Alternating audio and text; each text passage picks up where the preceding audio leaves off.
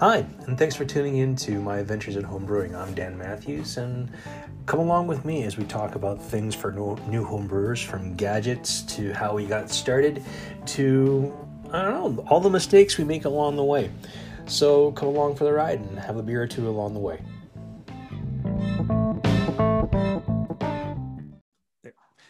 Hey everybody, it's Dan once more here, and it's time to go around the sun one more time and have a beer or two along the way.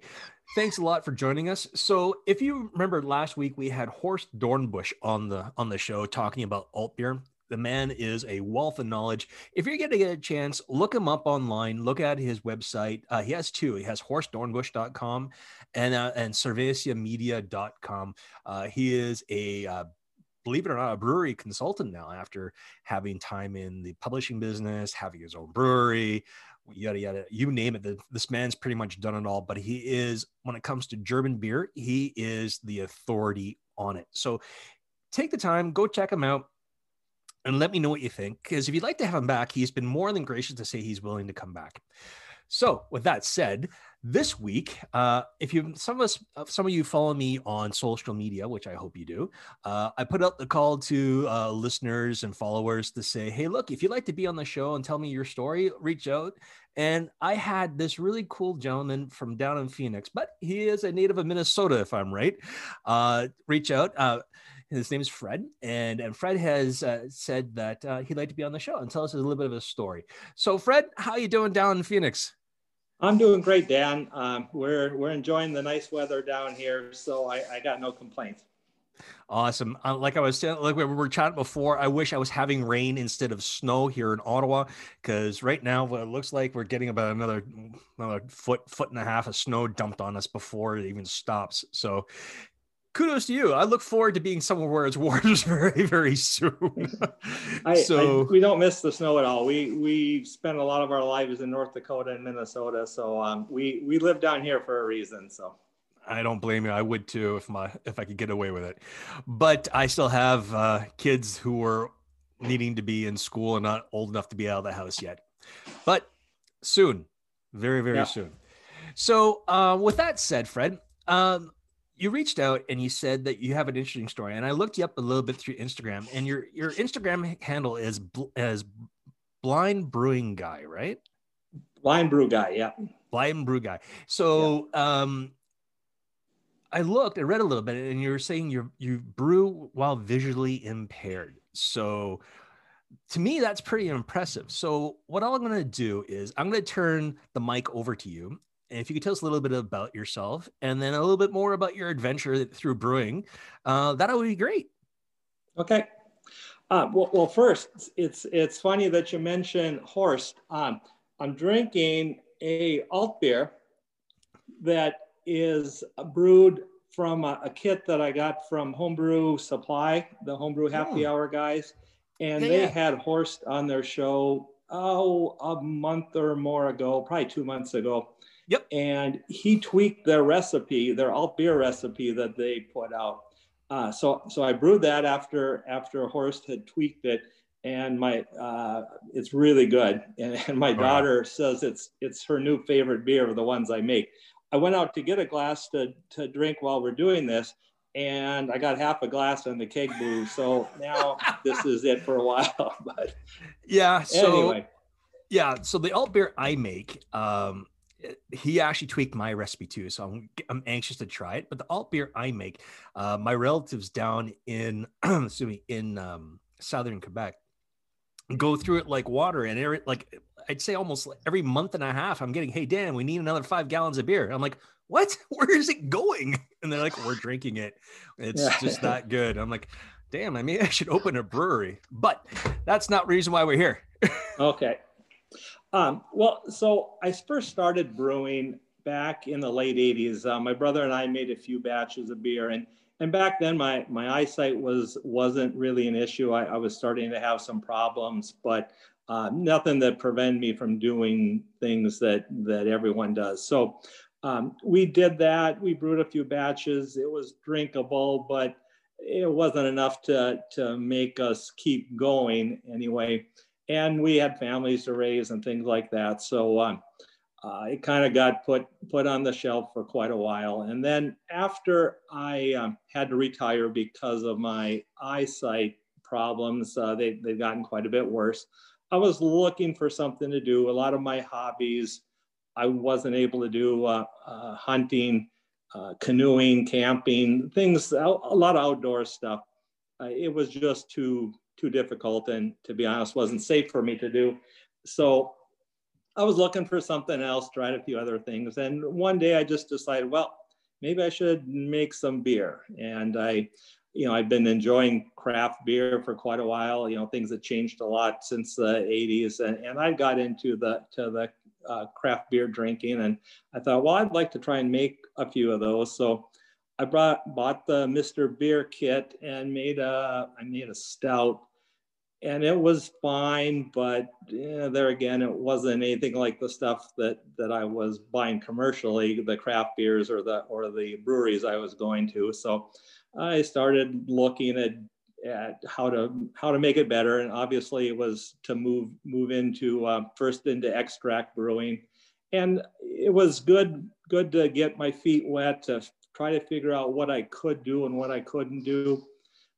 Some simple things like trying to tell when the wort was boiling is difficult. For most people, you just look in and you can tell it's boiling hard, it's not boiling.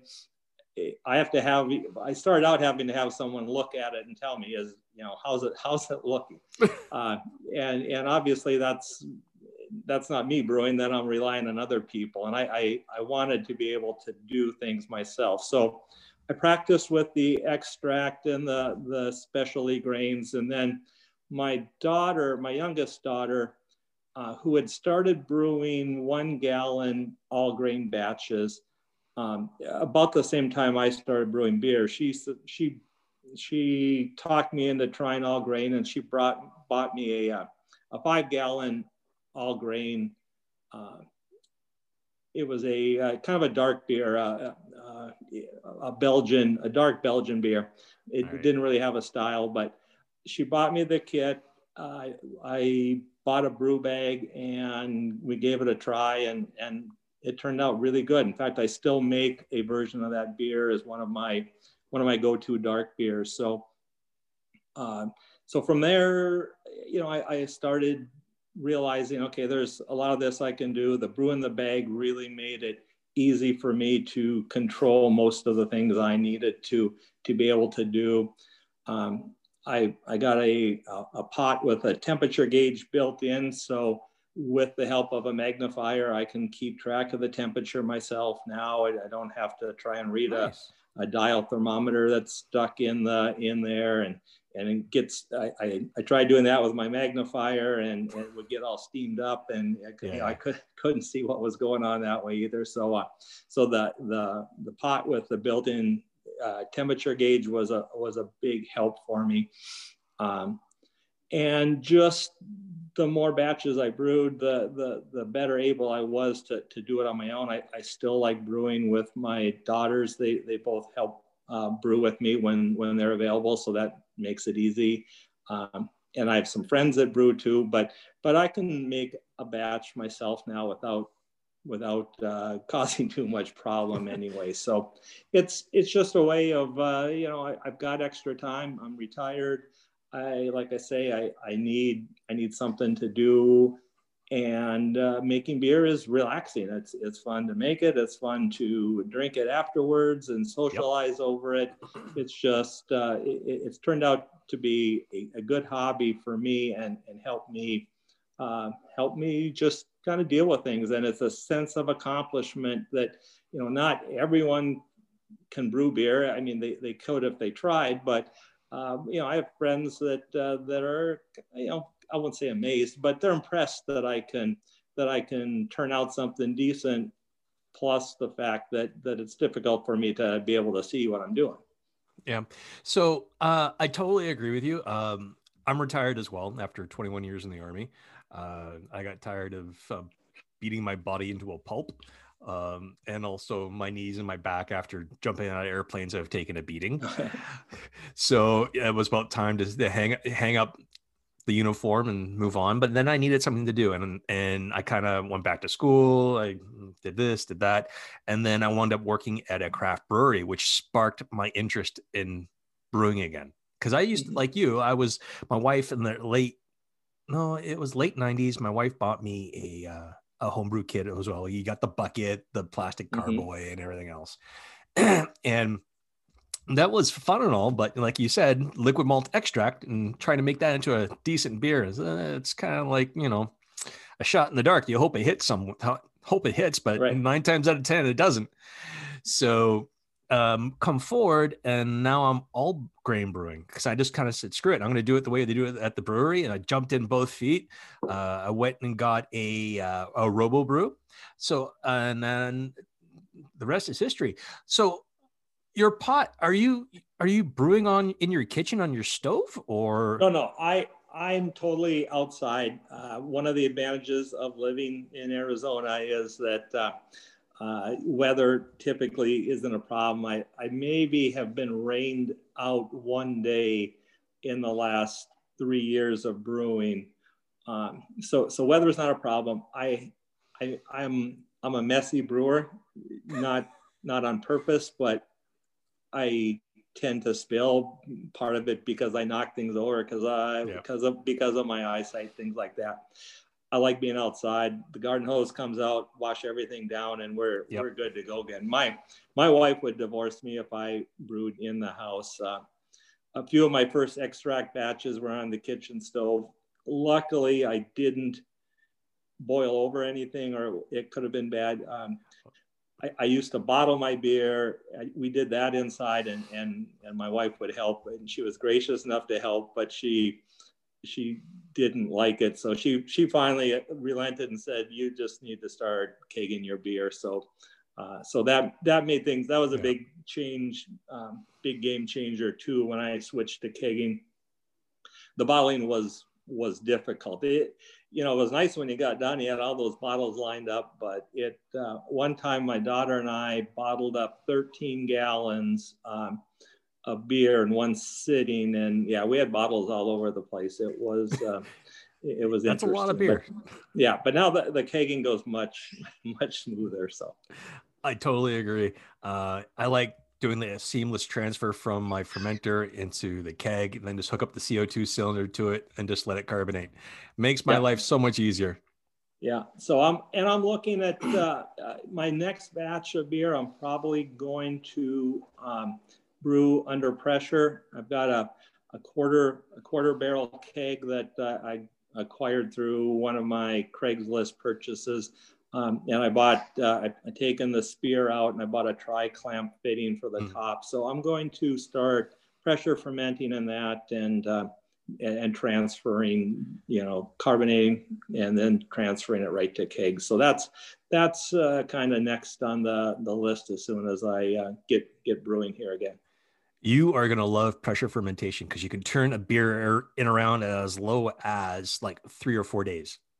That's what I've been hearing, and I know you've had some discussion of that on your show, and I've listened to Coulter talk about it on Homebrewing DIY. So I'm really looking forward to doing it. So I've got the ingredients ready. I'm going to brew a pale ale that I've brewed before, and give it a try there. So. Good. So my only word of advice is make sure all your seals are good if you're going to do it inside of the keg. And with your spunning valve, if you use a spunning valve, what I would say is, because the gauges on them, you may need your magnifier. It'll be on the outside, but once it hits that pressure that you want to let it sit at, usually I aim for about 12 psi for my gauges for when it's under pressure. And then once it hits that, I open up the release valve and watch it. And once it sits at 12, it's done. You just leave it there. So if it starts to go above that, it automatically releases all that pressure for you, which is great. Yeah, no, I'm looking forward to giving it a try, and I think it'll be nice to one less thing to have to deal with as far as transferring from the carboy. I I hate auto siphons and tubing and siphoning in general. It's hard when you can't see where the liquid is coming up the hose, and I've made a lot of messes trying to siphon beer, so I don't like doing that at all. So, if I could ask, I mean, you don't have to answer this or not. You can tell me to go pound salt or not. When did you notice that your eyes were starting to go bad? Well, so I first noticed it when I was in high school, and my first issues were night blindness. I started realizing that my friends could see when we were out at night, and I was struggling, and so I went to the eye doctor. He ran some tests and then sent me down to, I was up in North Dakota at the time. He sent me down to the Mayo Clinic down in Minnesota, and they came back with the news that I had this rare genetic disease. And so the night blindness was the first symptom or first issue I had. And then slowly over the next 30 years or more, I slowly started losing my peripheral vision. So it kind of shrank down to where I was like looking through a tunnel. They call it tunnel vision. And so I could still see what I could see, I saw fine. So that's why I was able to work. I had to quit driving because of the lack of peripheral vision about 2000 or so, 2001, 2002. I don't even remember now because it's been so long. But so I had to stop driving, but I was able to keep working thanks to my wife would take me to work, and I had coworkers that were good about it. So I kept working. The vision kept deteriorating. Then I started working out in Washington, D.C. I transferred out there.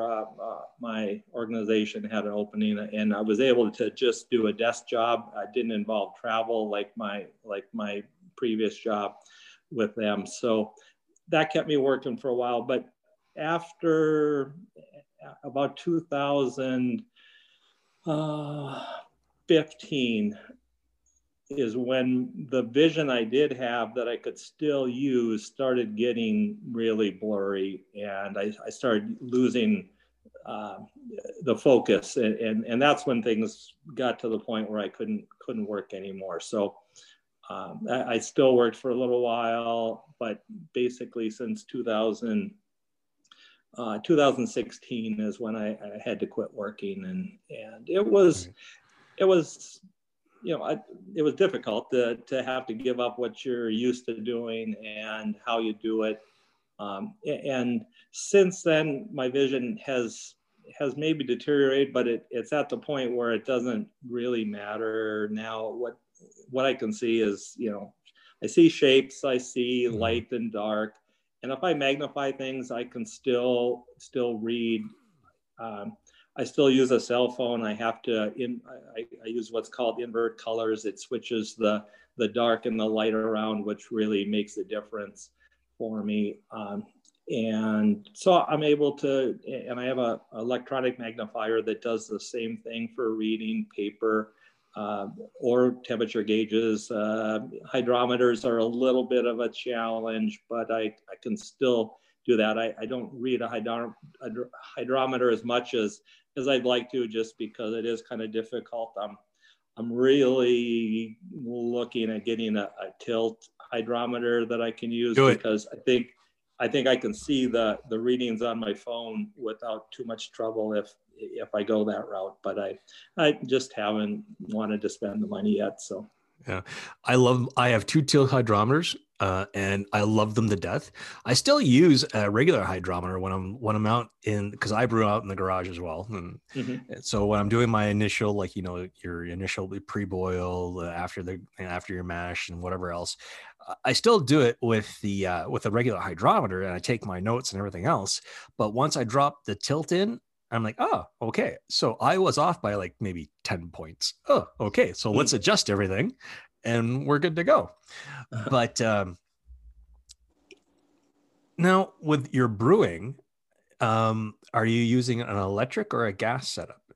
I'm using a propane burner and a 10-gallon. It's a mega pot. It's called so it's a heavy bottom pot with it's got a spigot on it and the temperature gauge. So I brew 5-gallon batches mostly. I do have a kegel, and I might start brewing a little bigger batches and splitting them with friends when we finally get over COVID.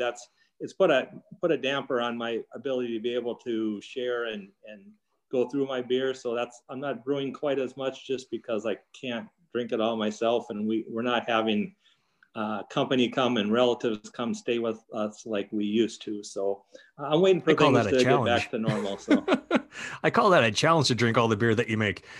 Yeah, I know. But my wife doesn't like it when I take on that challenge. So okay. All right. Yeah, my wife does the same thing. We're trying to be healthy with we like a lot of people, we've maybe gained a little weight over the whole lockdown scenario. So we're trying to get ready for summer again. So yeah, no, my plan was when in the fall I brewed like 15 gallons of beer excuse me, and I had stored it away for the winter.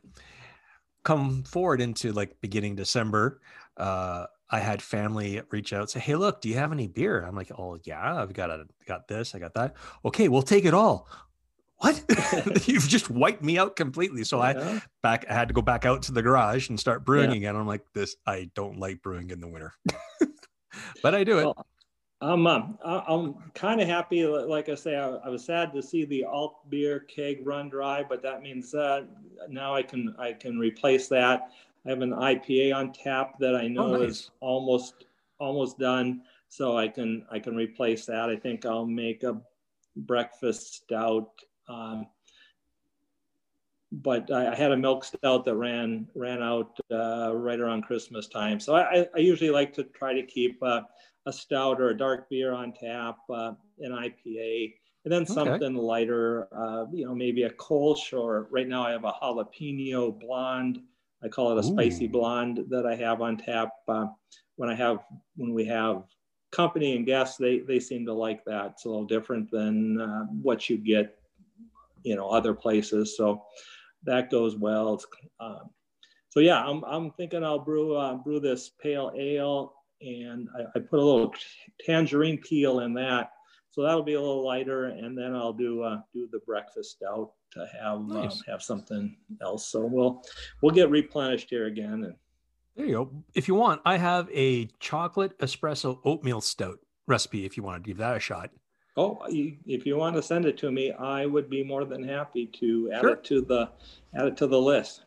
Sure, I'm more than happy to send that, as long as I can get your jalapeno pale ale recipe. That's not a problem. It's pretty easy, and it's not spicy. Burn. You get the flavor of the jalapeno and a little bit of the bite, but it sounds different, but it's kind of refreshing. So people seem to like it. Right on. So within within our home brewing community, I should say, it is, in fact, that it is a community. We're always there to help each other out, whatever else.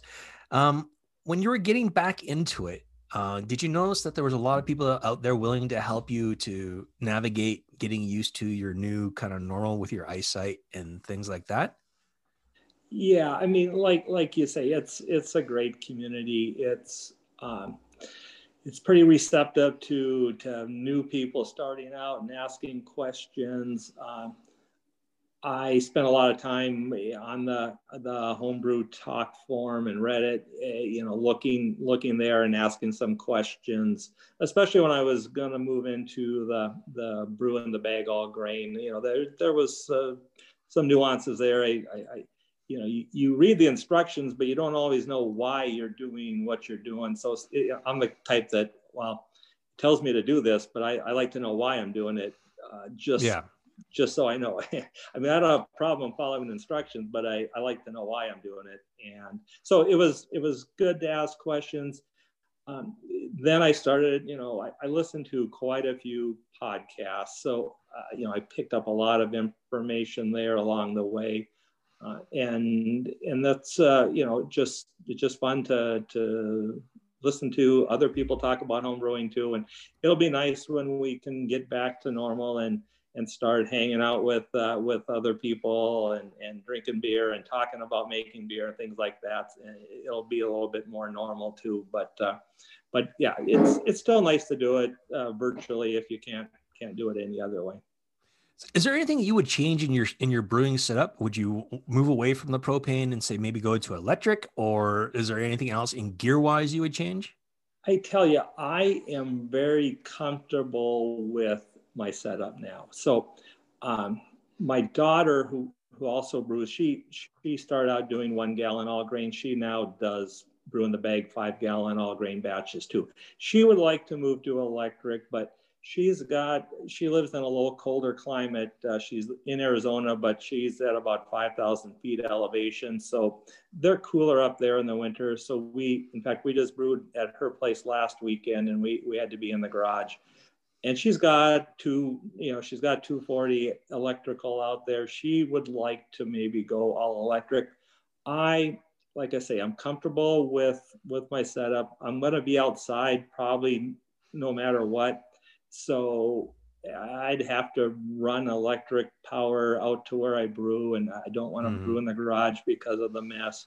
So I'm really happy. Like I say, if I could add one thing now, it would be just the tilt hydrometer, and I would be pretty happy because I'm good with what I'm doing, and I understand. I know it. A lot of what I do, I have to do by repetition because I can't. It's hard for me to go out of the box sometimes if doing new things. So I'd have to learn all over again if I went electric, and I'm just comfortable, and my beer turns out good. So I don't see myself changing anytime soon. And that makes total sense. I mean, I don't trust myself around a propane burner anymore. Oh,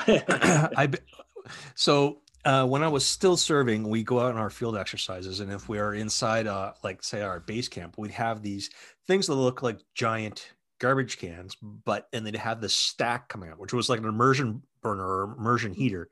So you'd have like fuel dropping down onto a little spoon, which would cause it to ignite, and then it would cause the heater to kick in, which would heat the water. But if you did it wrong, you'd have a big ball of flame go up in your face, and you lose your eyebrows, some of your hair. And that's happened to me more than once. So, don't get me wrong. I love my propane barbecue and things like that. I don't mind a propane stove, but open propane burner making beer just makes me think of an immersion heater, and it's going to go boom. Combat arms guys, we're great at breaking things, but trying to fix them and make them work right. Yeah, no, that's not such a good idea. Yeah.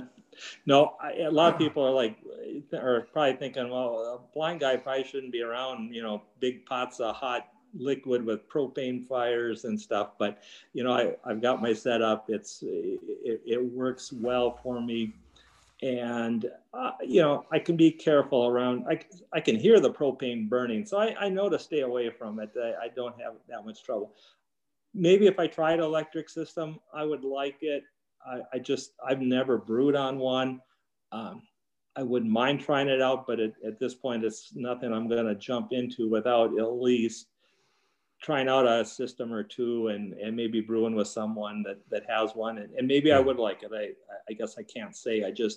All I know is I can do what I can do the way it is. So I'm not looking to change it. But if I tried it, maybe that'd be a different story. It's to each their own. It's their own preference and what they use. I mean, I like it because for me, it's easy to store it inside, put it away, whatever else. I don't have to worry about a propane tank freezing, especially here in Canada. So in that sense, it's good. But for portability and be able to say, like our homebrew club here, the Mob, we do one event every year, except for last year and probably again this year. It's called Big Strange Brew. Everyone gets together at a campsite. You bring your gear, we brew on site, and once it's into say like a fermenter or a keg or whatever else, you take it home, you let it do its thing. But if you're, and a lot of people bring their propane burners and things like that and do it, and that's great. But if I'm there and I bring my electric kit, unless I'm bringing a generator or there's a power supply somewhere, I'm SOL. So yeah.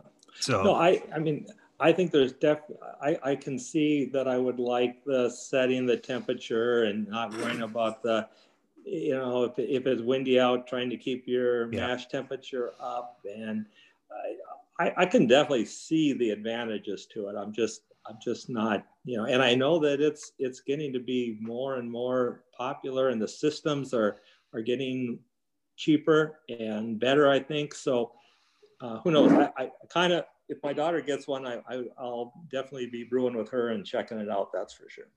Absolutely. So now let's move on to your styles of beer here. And now you've mentioned a few that you are making, which sound absolutely fantastic.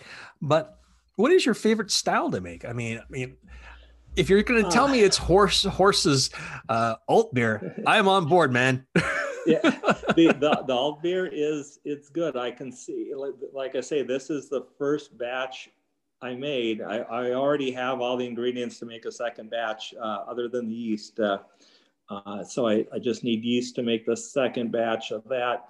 I've always favored stouts for some reason. I drink a lot of other beers, but I like stouts. So I usually brew a stout and have some of that on hand. I didn't used to like IPAs. When I first started drinking craft beer, I used to say, I'll drink anything as long as it's not an IPA. Luckily, because if that was the case, I wouldn't get to drink beer sometimes, because that's all you can find at a few places. Pretty much. But I definitely embrace the IPA now. I usually have one of those on tap, and I've made my family and friends tell me it's good, so I believe them, just because they don't usually lie to me. But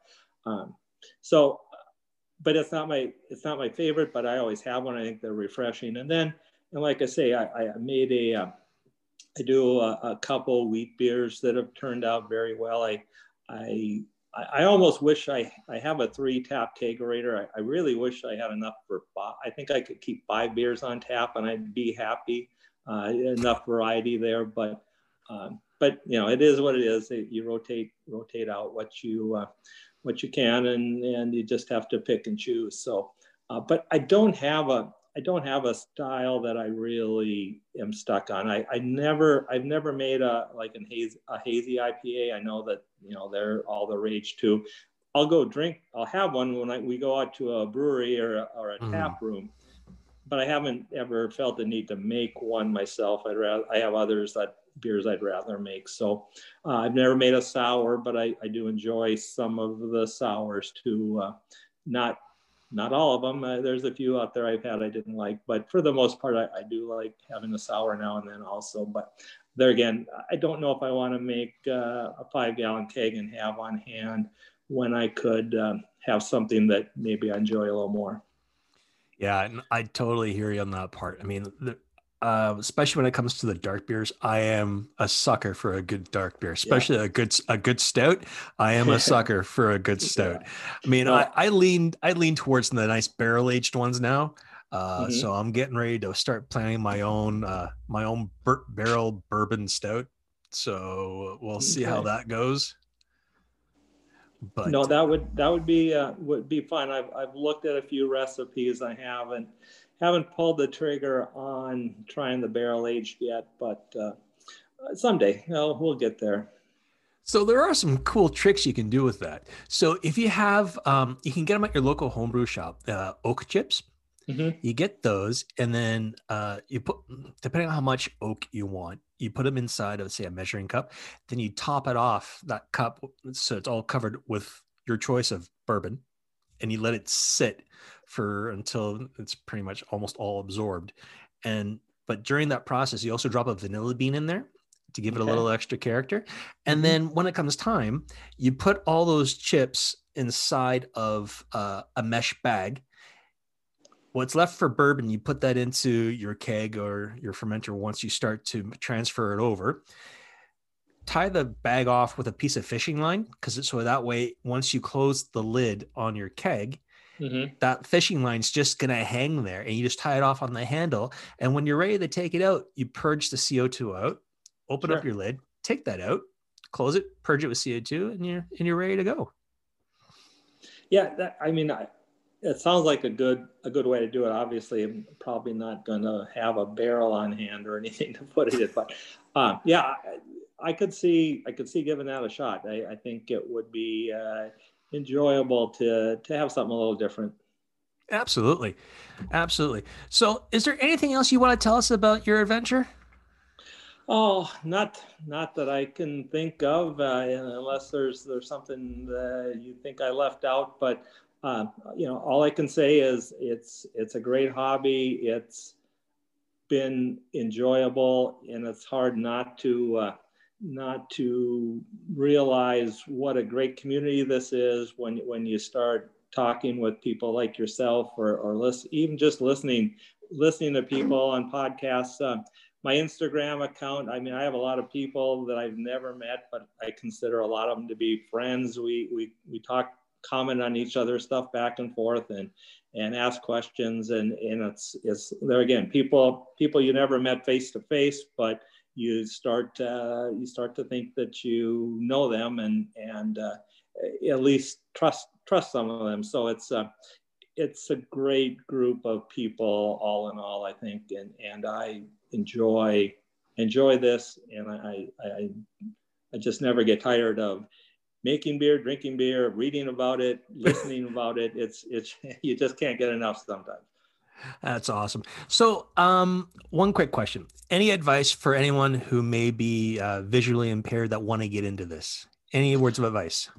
I would say, and part of it is because when visually impaired is a big umbrella. So not everyone has the same issues I have, but realistically, you need to do some, go through a brew day with someone else if you can, and then just see what things you think you can do, what things you think you might need help on, or things you might need to figure out a different way of doing, so that it'll fit with what your limitations are, because they are limitations. A lot of people say, oh, you act like you can, or you seem to be able to do everything. I'm like, well, no, I found ways to do things. Sometimes it takes me twice as long, maybe 3 times as long.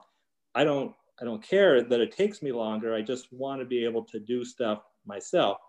I don't mind if someone jumps in and says, well, here, let me help you with that, and we do it in half the time. That's fine if they want to help, but I don't expect people to help me. So I really think they just need to go through the process, figure out what they can do, what they might need to find things that can help them. Like I say, it took me a while to figure out that the temperature gauge on the pot was way better than trying to stick a dial gauge in the open pot and measure. That it didn't occur to me that was even an option at first, until I got a pot that had it in there. I was like, well, this would have made my life easier for like 20 batches of beer ago. But it's just little things like that, or I built a brew stand that sits over my pot that I can lift the bag out with just by myself. It's got a ratcheting pulley on it that locks, so I can just lift it up while it drains. I used to use a ladder and rope and pulleys, and it was an accident waiting to happen. And you talk about having propane and hot liquid and a ladder propped up above it. It was, looking back, it was dangerous. But some of those things you just don't know until you do it. So it would have been nice to have tried brewing with someone else first and figuring it out without having to do so much trial and error. And unfortunately, you know what? That's what our hobby is. Unfortunately, is trial and error. Yeah. Sometimes it works, sometimes it doesn't. So, but with that said, Fred, it has been awesome talking with you today. Thank you so much for reaching out, seeing that you wanted to share your story about how you do your brewing.